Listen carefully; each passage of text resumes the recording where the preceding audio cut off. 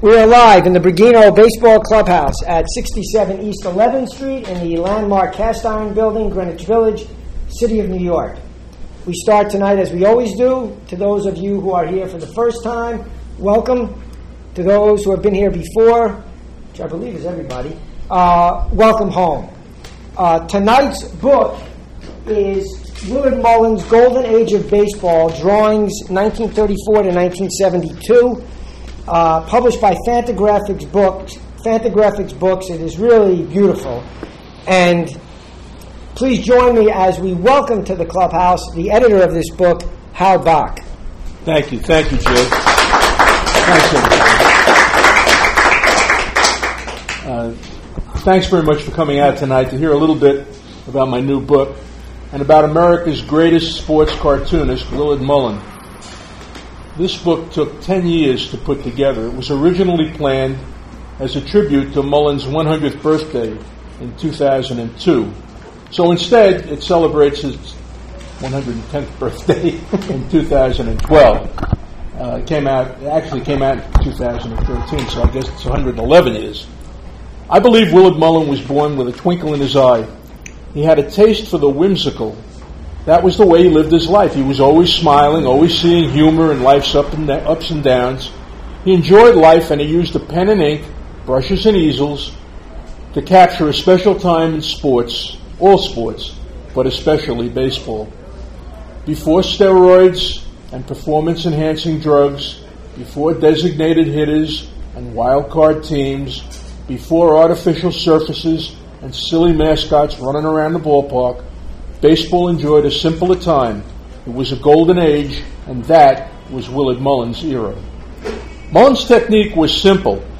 He had a stool and an easel in the corner of the sports department at the New York World Telegram and Sun. He'd hook his feet around the legs of the stool, and he'd go to work, first with a sketch, and he'd fill it in. He always worked with a dictionary at his side because, although he was a great cartoonist, he wasn't such a great speller. The first cartoon he drew from the Los Angeles Herald had 13 words misspelled, almost cost him his job. Someone once asked him how long it took to create a cartoon, and Mullins' answer was, "Does that include the time that it takes out staring a blank piece of white paper, trying to hatch an idea?" But he had ideas, I'll tell you. When he finished, he would sign the cartoon with a combination of 26 pen strokes, all but 2 of them vertical, to form his name. The ideas came from everywhere. He worked through a remarkable time in baseball, from Babe Ruth and Rogers Hornsby to Joe DiMaggio and Ted Williams, from the Gas House Gang, which, by the way, he came up with the name Gas House Gang, and I'll talk a little bit more about some of the things he came up with, to the Whiz Kids. He had a front row seat to all of it.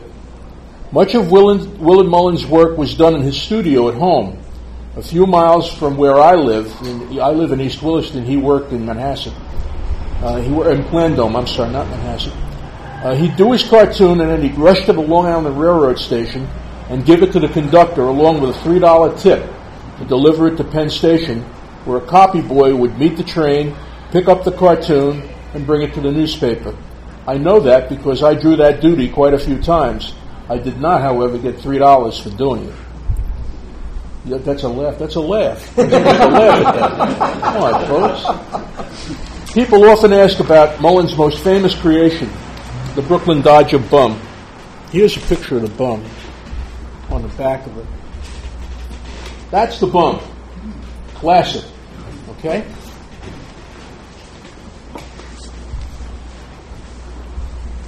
Why did he think to call him the bum? Why I'm going to tell you. The Dodgers went through some tough times in the 1930s. It was an era of daffiness that once found 3 of their runners occupying third base at the same time. Mullins portrayed them first as a clown, and let me show you that. There's a cartoon in here of that era.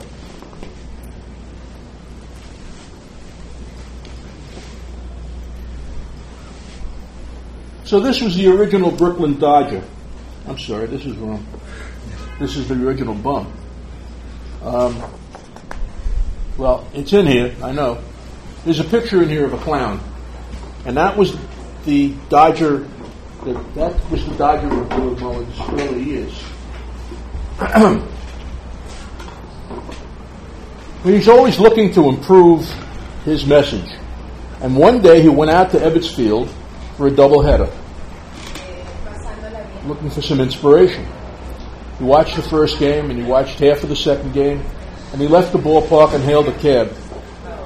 And the driver gets in the cab, and the driver said to him, "How did our bums do today?" And Mullen wrote in his autobiography, he couldn't have scored a more direct hit if he had hit me over the head with a bat. Notice he didn't say the bums, he said our bums. And that was the key to whatever personality I could create. He had to have a certain warmth, coupled with a happy ignorance and downright arrogance that would make him lovable to a lot of people, Brooklyn people primarily. Now I'm going to show you his first bum, which is what I turned to before. Page 31 in this book. That's the first bum. And he looks like somebody you'd find under a bridge. That's the bum. That's the original bum. It took some time to develop this guy. But Mullen worked it out.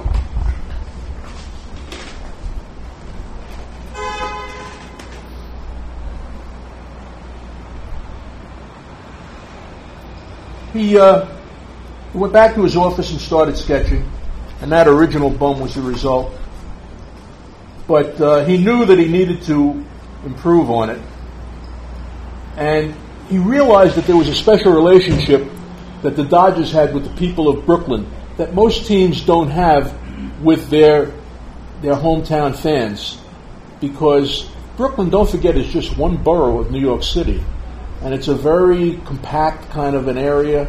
The Dodgers played in Ebbets Field, which was a little bandbox of a ballpark. So they all lived in the community. If you went to a grocery store, you were liable to see Gil Hodges, or you were liable to see Roy Campanella on the train, on the subway, taking the train to Ebbets Field. So even though the first bum was not exactly eye-catching, eventually the signature character evolved into a proud but down-on-his-luck character, poor but independent, unshaven, with the stump of a cigar stuck in his mouth.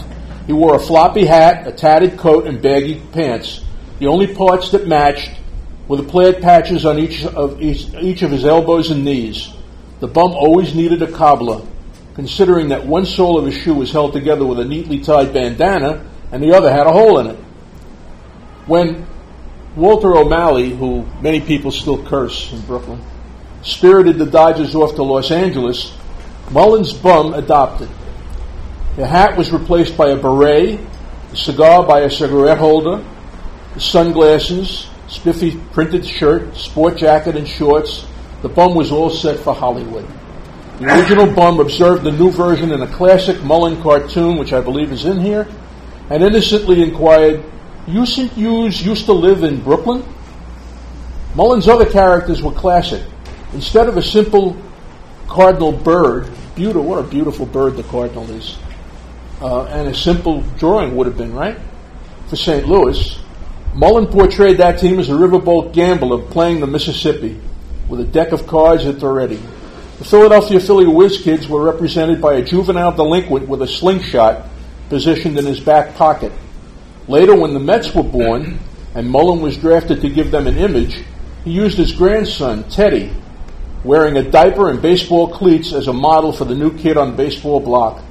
And when the Mets stunned the world 7 years later in winning the World Series in 1969, Mullen used a David and Goliath image. That's in here as well. And it's here.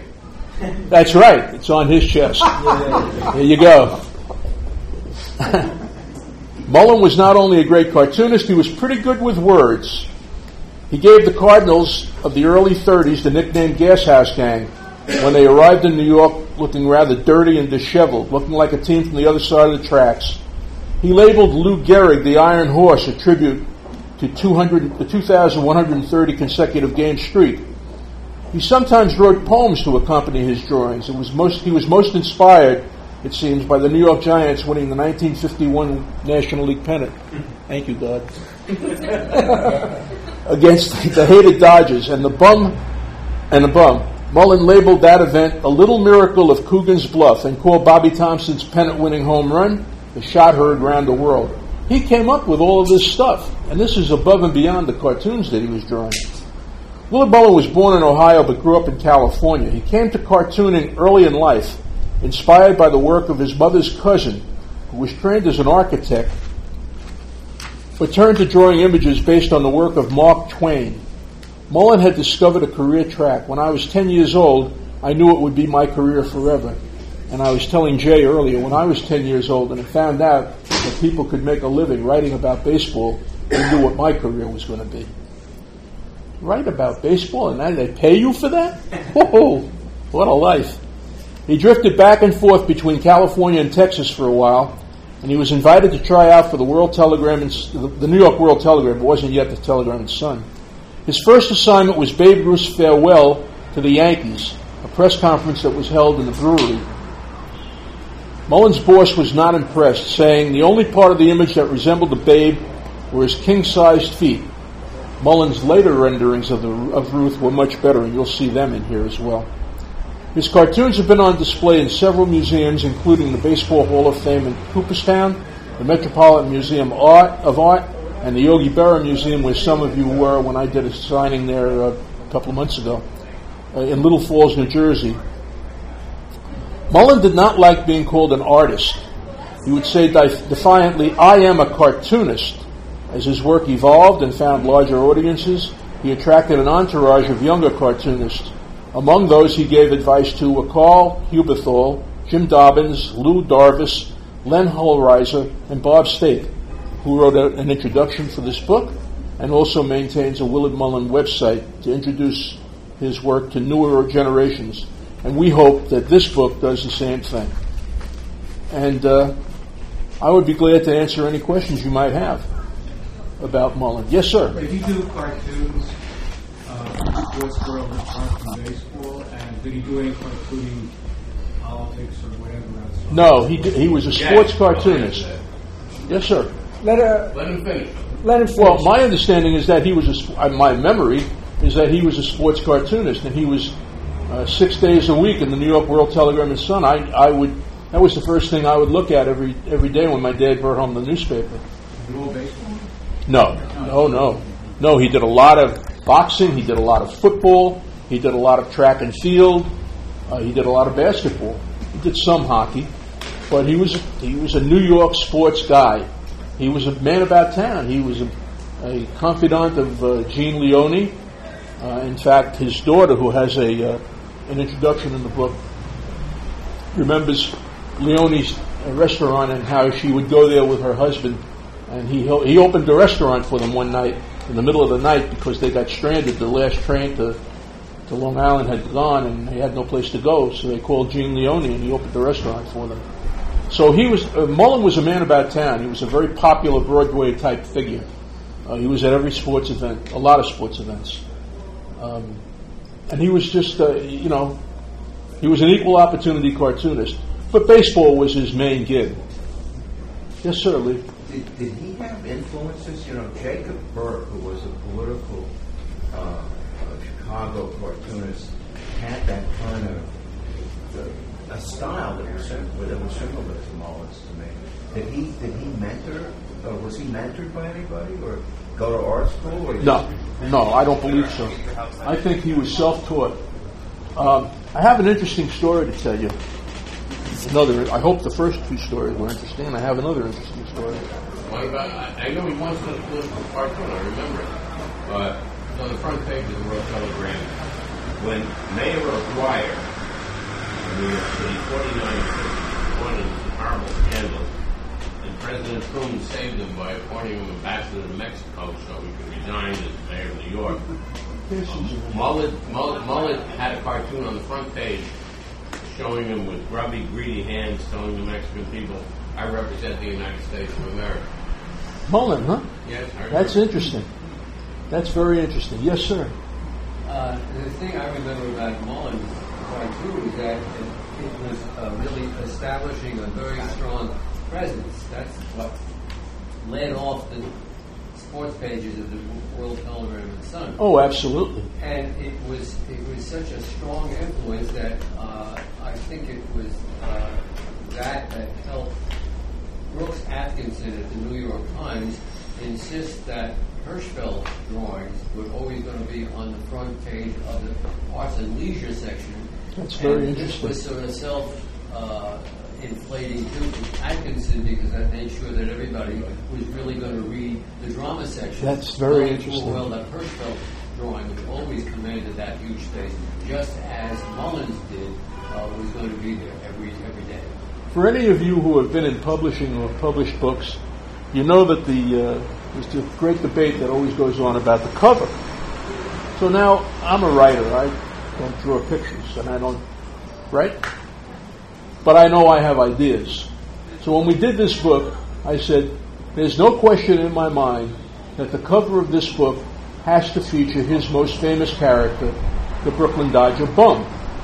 There's no question. And my co-author, the attorney for the Mullen estate, Michael Powers, agreed. He said, "Oh, absolutely." So we told Fantagraphics that's what we wanted on the cover. And they said, "Never you mind.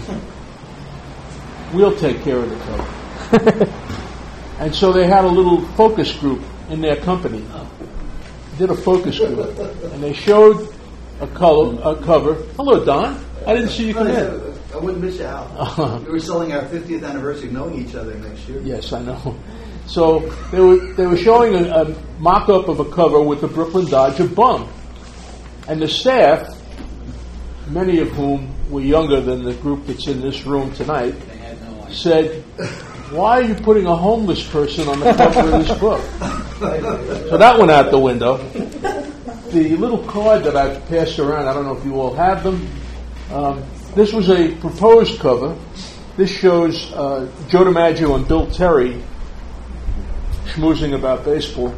I didn't like it. I wasn't given a vote. When the book came out, this was the cover. This is a cartoon. It's in the book. Mullen did a cartoon about Tommy Byrne. Tommy Byrne was a scatter-arm left-hander who pitched for the Yankees. And you could be a scatter-arm left-hander when you had that lineup behind you. And one game he threw, 7 or 8 wild pitches. So Mullen depicted that with the catcher and the umpire dodging and trying to catch up. But what's interesting about this, thank you, Jay. What's interesting about this cover is Mullen shows the fluidity of movement. It's not just a static picture. And he does that throughout his work. You'll see that throughout the work. Because he was, no matter what he says, he was an artist. He was an artist. He had great talent. And just because he concentrated on sports doesn't diminish that one bit, in my mind. Yes, sir. I think what you just said was very, very important.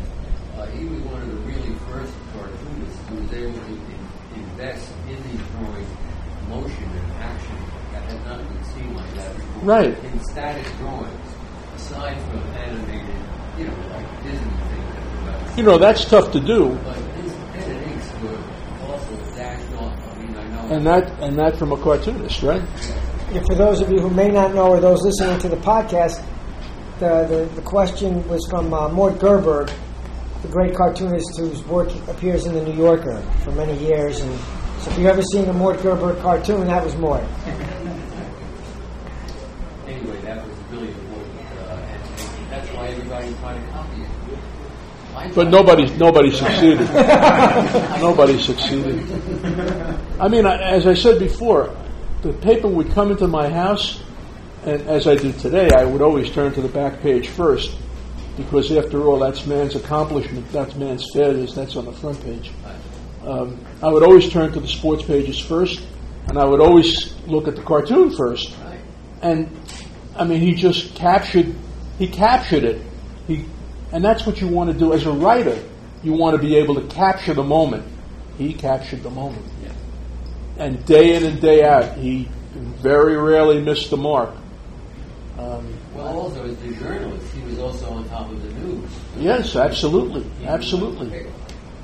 That was an all-star cast on that World Telegram and Son staff. I was privileged to work with them as a kid just starting out. But they had some great writers. They had the great Dan Daniel. In fact, one of Mullen's cartoons, and I'm jealous, my old friend Phil Pepe has the original. Dan Daniel, who was a great baseball writer, great historian, the dean of baseball writers in New York at that time, had a column called Ask Daniel, and people would send in questions. And one of the questions that was repeated over and over and over again: has a fair ball ever been hit out of Yankee Stadium, the old Yankee Stadium with the facade, The answer is no. And Mullen would always answer, no. No fair ball has ever been hit out of Yankee Stadium. And then came along a fellow named Mickey Mantle, who hit a ball off a poor pitcher named Bill Fisher. I mean, it's still going. And it hit the facade on the roof of Yankee Stadium. And Mullen chose to depict that moment as a caricature of Dan Daniel sitting on the roof of Yankee Stadium. And the caption was, "Nobody's going to make a liar out of me."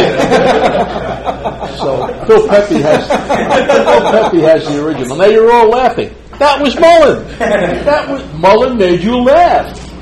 And it's just magical talent that he had. So I started to talk about the staff at the World Telegram and Sun. Dan Daniel, he would cover the Yankees, because after all, the Yankees were the best team in baseball. And then they had Bill Rhoda, who covered the Brooklyn Dodgers. And I'll tell you a little story about Bill Rhoda. I was a kid, like 17, 18 years old, going to NYU. And I was majoring in journalism, and I had an opportunity to work at the World Telegram and Sun part-time. Would you like to work at the World Telegram and Sun? You bet your sweet bippy, baby. Show me the way. I'm on my way. So I would get there every night, and I would work at 5 o'clock in the evening doing high school sports. Loved it. And the city room was empty because it was an afternoon newspaper. Last edition would be published at 5 o'clock at night. Everybody went home. And they'd have a skeleton staff in case, God forbid, a plane fell down or, some tragedy. And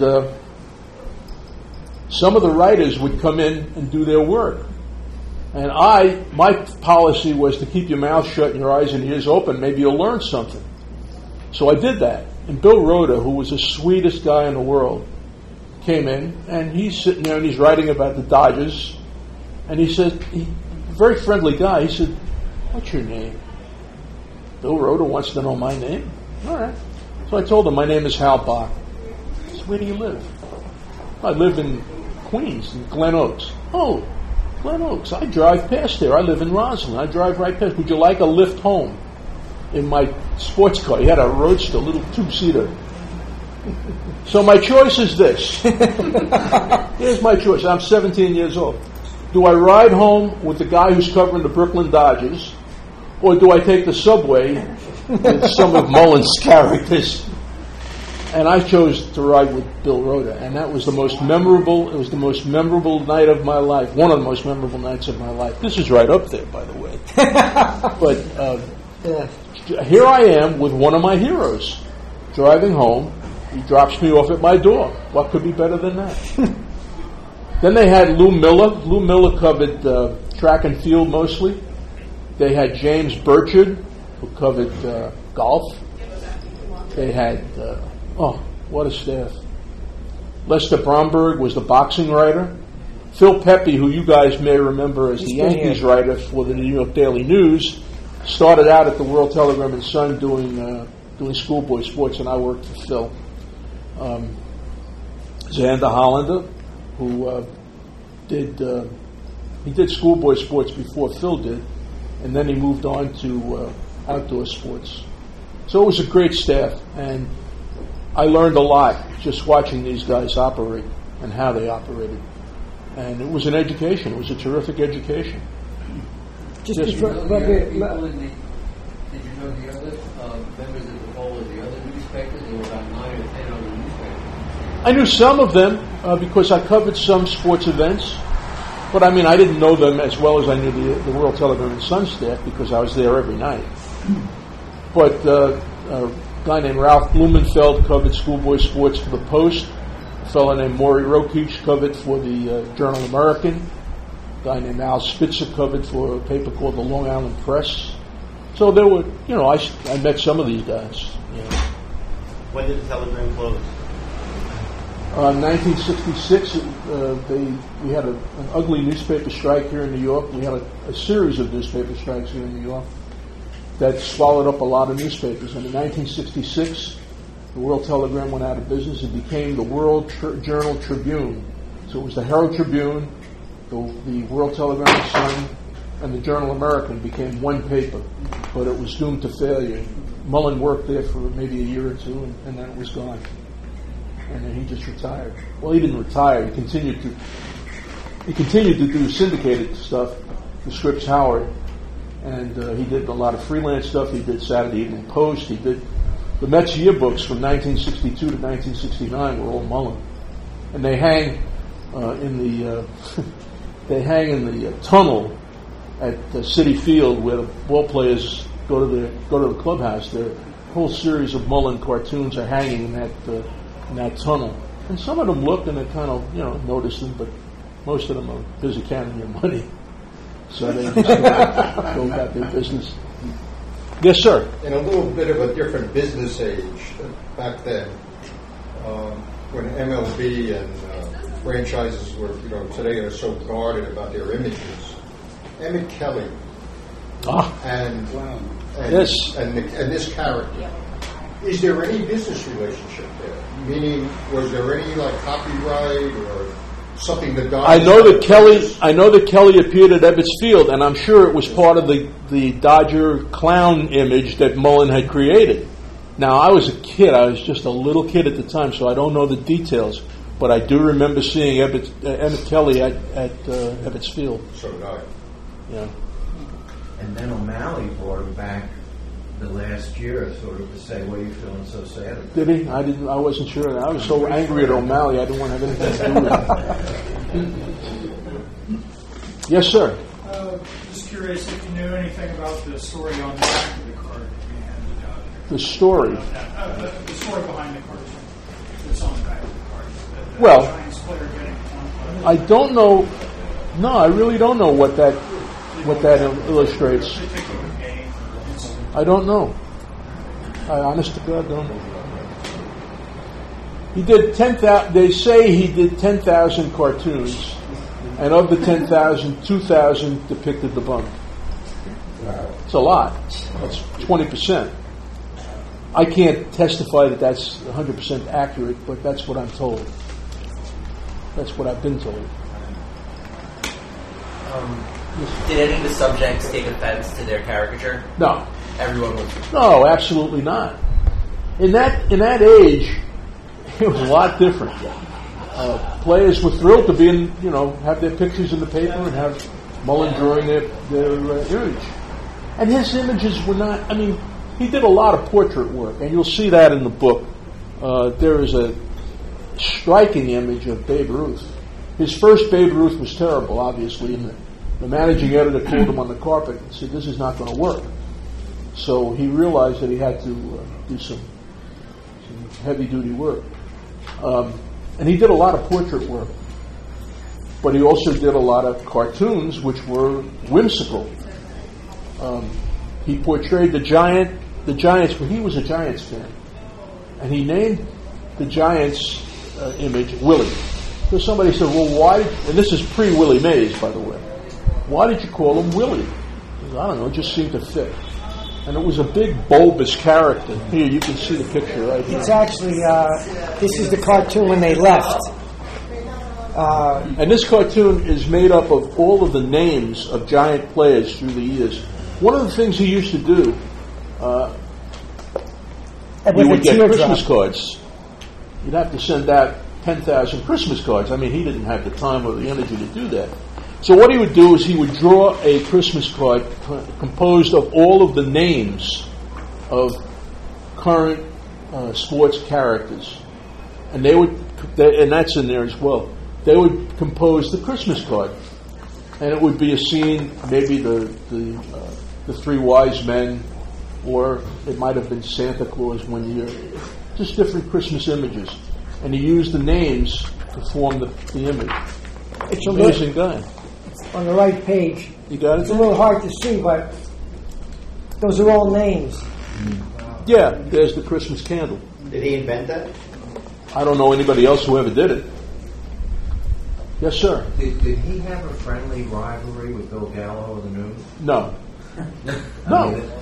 Bill Gallo worshipped him. Bill Gallo thought he was the greatest cartoonist who ever lived, and if you read Gallo's introduction in the book, he says that. He admired Mullen. There was no rivalry. Yes, Tom? Can you describe the selection process? And was it painful to not include some pictures really liked? Sure. And how did you go about that selection process? I'm proud to say I was not involved. I did all the writing, but I left the cartoon selection to a man named Michael Powers, who's the attorney for the Mullen estate, and who went around the country gathering these cartoons. He's a terrific guy, a good friend of mine. How did he do it? Do you know? I mean, it must have been very hard. Well, he knew where there were cartoons. Cooperstown has a bunch of Mullen cartoons. Syracuse University has a bunch of Mullen cartoons. The Art Museum in Indianapolis has cartoons. Shirley Mullen, Mullen's daughter, has cartoons. So, I mean, he just went around and gathered the cartoons, and he made the choices. And I'm very happy with his choices. You are? Oh, yeah. They're not some you really wish were in there? Oh, no. I mean, he covered Mullen's entire career is in there. Yeah. I mean, the famous images that Mullen created are in there. Yes, sir. I just wanted to add to the artistic aspects of Mullen was his hand lettering. You spoke of the great prose that he wrote, and there was always a lot of poetry that he accomplished. And all of these things were hand lettered with the most beautiful, original font that he had invented, and it was so distinctive. You could just see it was very distinctive. Yeah. You could not confuse that for anything else. He was a remarkable man. I mean, he probably could have been a great sports writer if he had chosen to do that. To come up with all of these, The Miracle of Coogan's Bluff, The Shot Heard Round the World, The Gas House Gang, The Iron Horse. These are part of the lexicon of baseball, and they all belong to Willard Mullen. There's in here as well when Gehrig fell ill, and they had the famous day up at Yankee Stadium for him. Mullen wrote an ode, and it's in there. There it is. It's really, it actually touches on a lot of what you were talking about, is the lettering, but and also just the writing is, it's amazing.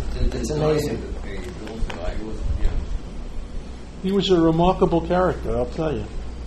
And I can't say that I knew him personally, but I was in the office when he would occasionally come into the office. And as I said earlier, my policy was to keep my mouth shut and my eyes and ears open. And I would watch him work, and it was fascinating. It was fascinating. He was a giant. Just to understand a little bit about how things were done back in the days. You mentioned the story about how he would do a cartoon and bring it to the railroad, and they would bring it into the city. Right. Was that the only copy of the cartoon? Yes.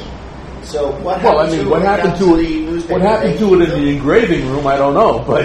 But no, he did one cartoon, and he gave it to the conductor, and the conductor brought it in. So the work he did didn't stay with him? No. And did it disappear in the newspaper? In fact, there was call me stupid, there was a locker right by his desk where hundreds of his cartoons were in there. And guys would come by and say, "Can I have?" He said, "Sure, help yourself." And people walked off with his cartoon. That's how Phil Pepe got this cartoon of Daniel. Now, I, being shy at 17 years old, didn't ask for any cartoons. I should have. Well, in the old and original days, it was even worse because the publishers would throw them out. They would trash them all. That's right. And they'd just get rid of it. And only later on, when people discovered that there was something worthwhile, there was a piece of art in that a cartoon was, in fact, a piece of art. now, of course, they trade them and they cost thousands. I know it was hard to find Mullen stuff. When I was doing a baseball book, I couldn't find it, but I had to go and get some things up at the Cooperstown. Yeah. I'll tell you a story that's not Mullen related, but it plays to that, just what you were saying. Like Jay, I'm an NYU graduate, and I've served on the Hall of Fame selection committee for the Sports Hall of Fame at NYU. And we would meet down at the university at the gym, Cole's gym, and the late Dan Quilty was the athletic director.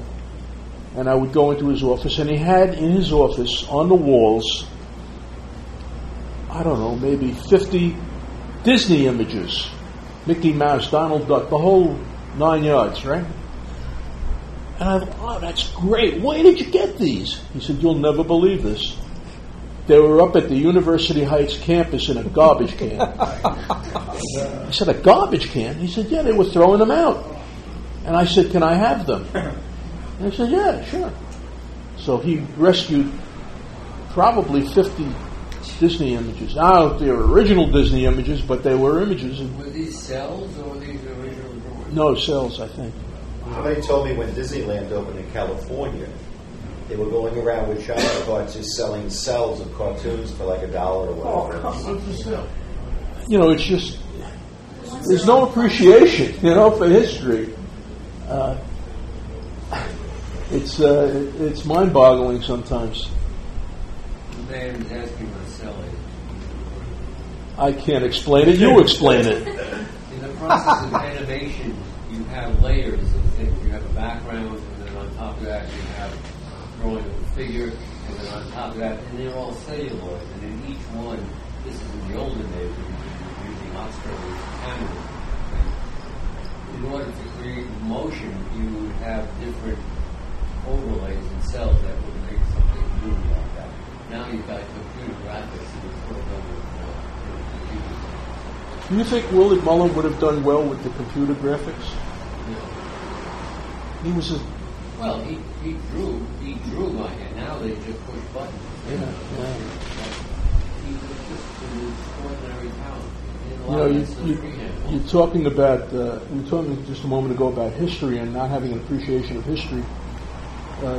Dr. Donald Berg is a professor of journalism at Long Island University. Where he's taught sports reporting. Where I taught sports reporting for a while. And I was very excited when I got to LIU to teach because I had just retired from the AP after 40 years. And I have scars to prove it. 40 years of writing sports, you can accumulate some scars. But anyway, I get to LIU and I think this is going to be great. And I start talking to my class, my first class, and I'm telling them some anecdotes. I thought it would be a good way to introduce this craft. And I'm talking about Billy Martin and some of his antics that I covered. And I get, I don't know, maybe 20 minutes into this soliloquy about Billy Martin, and the young lady raises her hand. He knows what's coming. Raises her hand. Yes, is a question? And she says, who's Billy Martin? So it was at that moment that I realized, holy mackerel, I'm from another generation. I have to change my approach, and I do. But the younger generation, unfortunately, does not appreciate the history of our game, my game. Not all. There's a couple of young guys up in this room. Hooray for you guys. It's an old soul. No, you're right. Not all. You're right. Absolutely right. But one of the reasons I enjoyed so much putting this together is I love the history of the game. And I'm working now on, I've become enamored with the dead ball era. And I'm working now on some stuff about the Chicago Cubs of the early part of the 20th century, who went to the World Series 4 times in 5 years. The Chicago Cubs were in 4 World Series. When did that happen? Well, it happened. No, it's before Hack Wilson. We're talking about Tinker the Evers to Chance. But they didn't get along, right? I heard party. They what? Even though they were paired together in baseball lore, they weren't very fond of each other. No, you could say that. They want to tear each other's throats out. Yeah. But it's a very interesting era. And I think he would have had a great time illustrating. I did a talk at my local library some time ago, and somebody asked me, how would Mullen have depicted Alex Rodriguez? That's a good question. That's a good question, isn't it? He would have had some fun with Alex Rodriguez, wouldn't he? I think so. Well, actually, we'll get to you, Chris, the old soul back there. But what I found very interesting going through this book is, of course, it hit me, how would he depict an Alex Rodriguez, or how would he depict the greed of a current player, let's say. Sure. He depicted all that. He did. He has this beautiful cartoon based on the Great Depression and the greed of athletes. I demanded that cartoon, the one on the park bench. Yeah, it's beautiful. I said, I don't care what else you put in this book. To my co-editor, I said, but that cartoon has to be in the book. You're not going to be able to see it really well, but in the heart of the Depression. And he's on the bench, and there's a bunch of newspapers, and the headlines are DiMaggio to demand $40,000 is one of them. Dizzy returns $10,000 contract is the headline on another one. And this poor guy is sitting there trying to figure out how he's going to get his next meal. You know. Now, thank you, God, again. I didn't live through the Depression, but my parents did, and so I know how tough it had to be for Americans. And I think that cartoon really captures and shows the depth and the breadth of Mullen's talent and how much he recognized what was going on around him. He wasn't just locked in to the Brooklyn Bum. What year was that cartoon in the Depression? I think 37, but I'm not sure. Because, later DiMaggio was good. Yes. When he held out the beginning of the season. Yes, I know. Showed up. So I think it was, if I'm not mistaken, 38 maybe? 39. 38, yeah. Maybe 39. There's no date there. But he went through the decades making points about athletes' greed, basically. Oh, yeah. He was not amused by some of that stuff. All those people who say baseball's changed now are hypocrites, because even back then, the athletes were asking for way too much money. Game. We were watching earlier tonight. The Seattle Mariners are offering $200 and some million for 10 years to Robinson Cano, who doesn't always run out balls. So I don't know. Yes, sir. An obvious question, but I hope he did make jokes about the owners too. That's in there as well. Yeah. Oh yeah, throughout. Sometime in the same cartoon. Yeah, he was a keen observer of what was going on, and he depicted it in his cartoons. Was he purely a pen and ink man, or did he did he do illustrations for fun? Did he keep his own, like anything outside of sports, outside of work? Was it a hobby as well? I don't know that for a fact. I suspect it would have been, because he was a fun-loving guy. And the cartoon would take him maybe 2 hours to create. Well, there's still 22 hours for him to play around, you know. Yeah. So, I mean, he enjoyed life. He enjoyed life. Did he have any peeves? Like, were there any athletes he wasn't a fan of? Who he wasn't a fan of? He had a great feud with Ted Williams. And that story is in the book as well. Williams got offended by some World Telegram writers, and Mullen defended the writers, and he got into a big feud with Williams. He was a Dodger, so much of a Dodger. How did he handle the Jackie Robinson integration in baseball? You know, I tried to research that, and I wasn't very successful. But my impression is that Robinson's arrival was not celebrated by the New York press. They accepted him, but they weren't amused by the whole idea of a black man playing Major League Baseball. Now, I never found any cartoons in which Mullen depicted Robinson in a negative way, but I get the impression just from talking to people that the reaction of the writers at that time was I wouldn't say negative, maybe ambivalent. But it was a nuisance they didn't want to deal with. That, I'm sorry? When you say it was a problem they'd rather not deal with. I think that might be. I know I did a big piece on the 50th anniversary of Robinson's arrival in the majors, and I did a lot of research.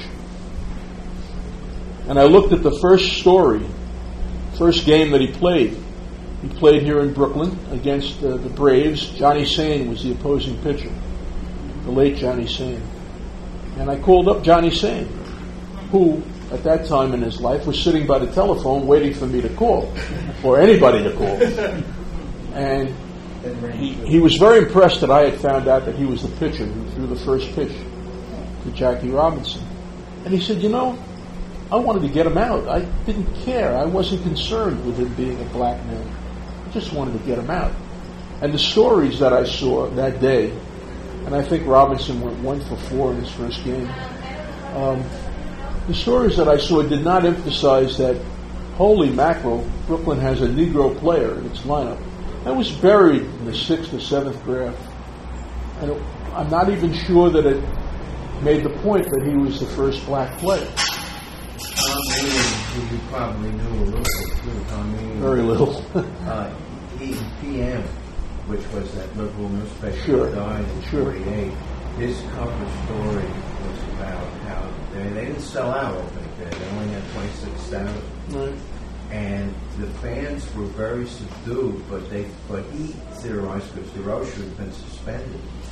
And so this was the first game actually under Superforce. That's right. Shot came, and they didn't know how to react, So, but because they had this fellow named Bert Schotten who was sitting in civilian clothes. Well, not yet. I mean, he came right a couple of days later. Yeah. But to give you an idea of how Ricky was afraid of what the press was going to do, he hired Frank Graham of the Journal American to get reaction to when he signed him for Montreal, and he sent them all kinds of clippings, So he was, and Ricky was he knew that Southern guys are not going to want to sign with the Dodgers, and some Northern guys. So he was very, very concerned about what the reaction was going to be. So you hit it right. I mean, they weren't negative, but they were nervous. But the writers I met starting in '48, when Robinson was a success, then they really accepted him. And they when there was segregation in the South and Sam Lacey couldn't cover the game, and they would join him, on popular restaurants instead of in the place. I would point out to those of you who don't know him, the great Lee Lowenfish did an epic biography of Branch Rickey. So when he tells you about Branch Rickey, you got to listen. He knows what he's talking about. Chris, kind of as a predecessor to this gentleman's question about Jackie, do you think Mr. Mullen had any intrigue, as you mentioned he's a keen observer, of going to Newark Eagles games and checking out what was happening? He didn't have to. There were 3 major league teams playing here in New York City. So why would he have to go to Newark? He didn't have to. To see Jackie Robinson, I understand. No, to see 18 other men that weren't allowed to play in Evans Field as yet. No. Did it hold enough intrigue to him to say? The short answer to your question is no.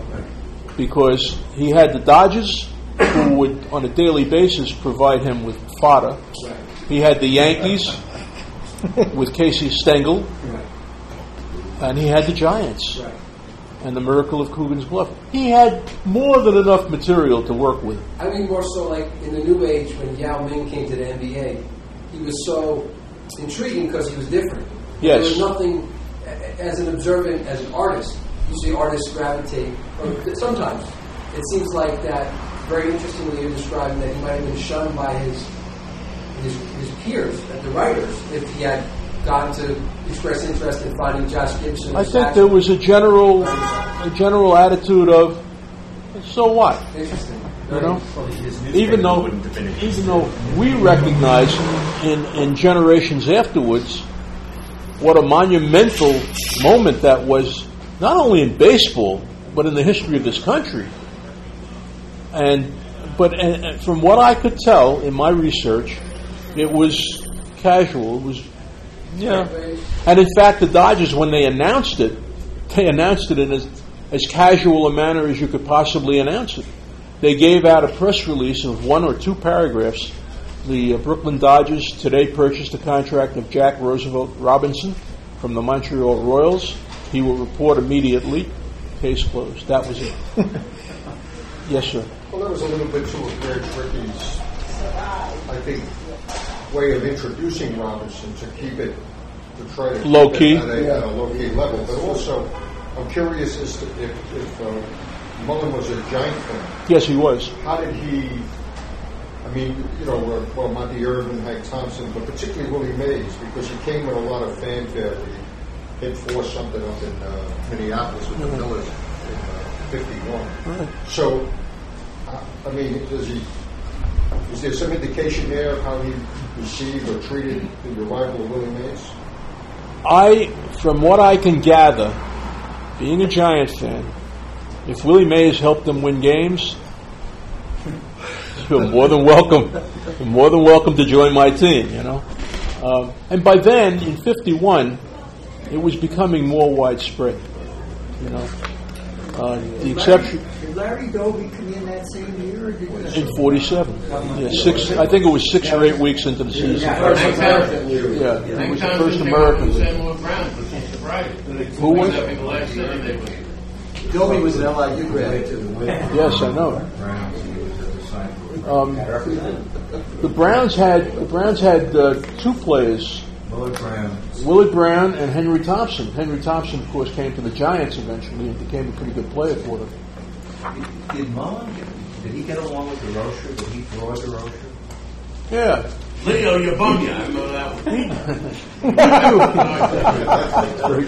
He drew DeRocher, and DeRocher being DeRocher, I mean, you know, but I don't think he had a bad relationship with DeRocher. Many people think that DeRocher was responsible for Willie Mays doing as great as he did because at the beginning, Willie Mays was a bust. Willie Mays was over for his first 21, I think. That's right. And he said, I don't care what you hit, and then the center fielder. And then while this famous sports writer that you're privileged to hear talking to you tonight was taking a bath, Willie Mays hit a home run against Warren Spahn. That was his first hit. And I heard it on the radio. And I said, ooh, we might have something here. Well, baseball on the radio, like the story about how he did the drawings at home and sent them into the city. Does that mean he didn't go to a lot of games in person and listen on the radio? Or he went to his share of games, yeah. But he was given wide berth. Do what you want, you know. You're the cartoonist, and he took advantage of that. He worked at home a lot. He had a studio, and he worked at home a lot. But he also went to a lot of games. It's good he went to the Dodger game that day. First of all, he loved baseball. So. Yes, he did. I'm sorry, yes, sir? How much was he paid by the World Telegram? Peanuts. But everybody was paid peanuts in those days. I mean, I graduated from NYU with a degree in journalism in 1960, and my first job, I got $75 a week. You know, and I was pleased to have a job. So, I mean, money in those days wasn't what money became. Cartoonists made less. There you would know. I'll tell you a quick story about my first job. I worked for the New York Rangers Hockey Club, and they decided that they were going to have something called the Holiday Hockey Tournament. They had never done this before. They had the Holiday Festival, which was a basketball tournament, and they invited, I think, 8 teams into New York to play in the Holiday Festival, and it was very successful. So somebody came up with the idea, well, why don't we do a hockey tournament? And my boss had no interest in this college hockey tournament. He was concerned with the Rangers, and he said, Bach, it's all yours, baby. It's fine. So I called up the 4 colleges that were involved, and I got their rosters, and I got their coaches, and I got all kinds of material to put out the program. And lo and behold, it was a hit. We drew like 12,000 fans. Nobody expected that. So I'm really proud of myself. Muzz Patrick, some of you may know that name. Muzz Patrick, great player for the Rangers, a defenseman. And at that time, he was the general manager of the hockey club. And Muzz Patrick said, who did this? So my boss said, over there. Get him in my office. So I went into Buzz's office, and he said, "What's your name?" Because he had no idea who I was. Mr. Patrick, I'm Hal Bach. And I had been hired while the Rangers were in training camp, so he never knew anything about me. But I was on the payroll. And he said, "How much do you make a week?" I said, "I make $75 a week." He said, "I'm giving you a $25 a week raise, retroactive." I'm ready to retire. I'm on Easy Street. I'm making $100 a week. Whoa, what a life! So that was my experience with college hockey at Madison Square Garden. They're bringing it back. They're going to have a college game or two. And that's without Kirk Flood. I'm sorry? I said that's without Kirk Flood helping you. Yeah, that's right. These guys, they owe everything to Kirk Flood. They should be getting a percentage. They have no idea. I got to tell you, we talked a little bit about Jackie Robinson, right? Now, when I was writing baseball for the Associated Press, I would go to spring training every year. And we were coming up on the 50th anniversary of Robinson getting into Major League Baseball. So I went up to the not-so-great Vince Coleman. Everybody remember Vince Coleman? Great base stealer, yeah. Great base stealer, bad person, bad human being. He told me to take no-dos when I was 12 because I said playoff games start too late. He said, "Take some no-dos, kid." And I have it on tape. There you go. That's it. So I said, "Well, what do you think about Jackie Robinson?" He said, "Who?" I said, "Jackie Robinson, the first black player, the guy who made it possible for you to be here making God knows how much money." He had no clue and couldn't care less. And if you had a better chance of black players knowing who Jackie Robinson was, but Kirk Flood, they never heard of Kirk Flood and the free agency that he fought to achieve and that made them rich. And he himself got very little comparatively. Absolutely, he had nothing but trouble. Show you. Interestingly enough, a lot of the young players, especially young black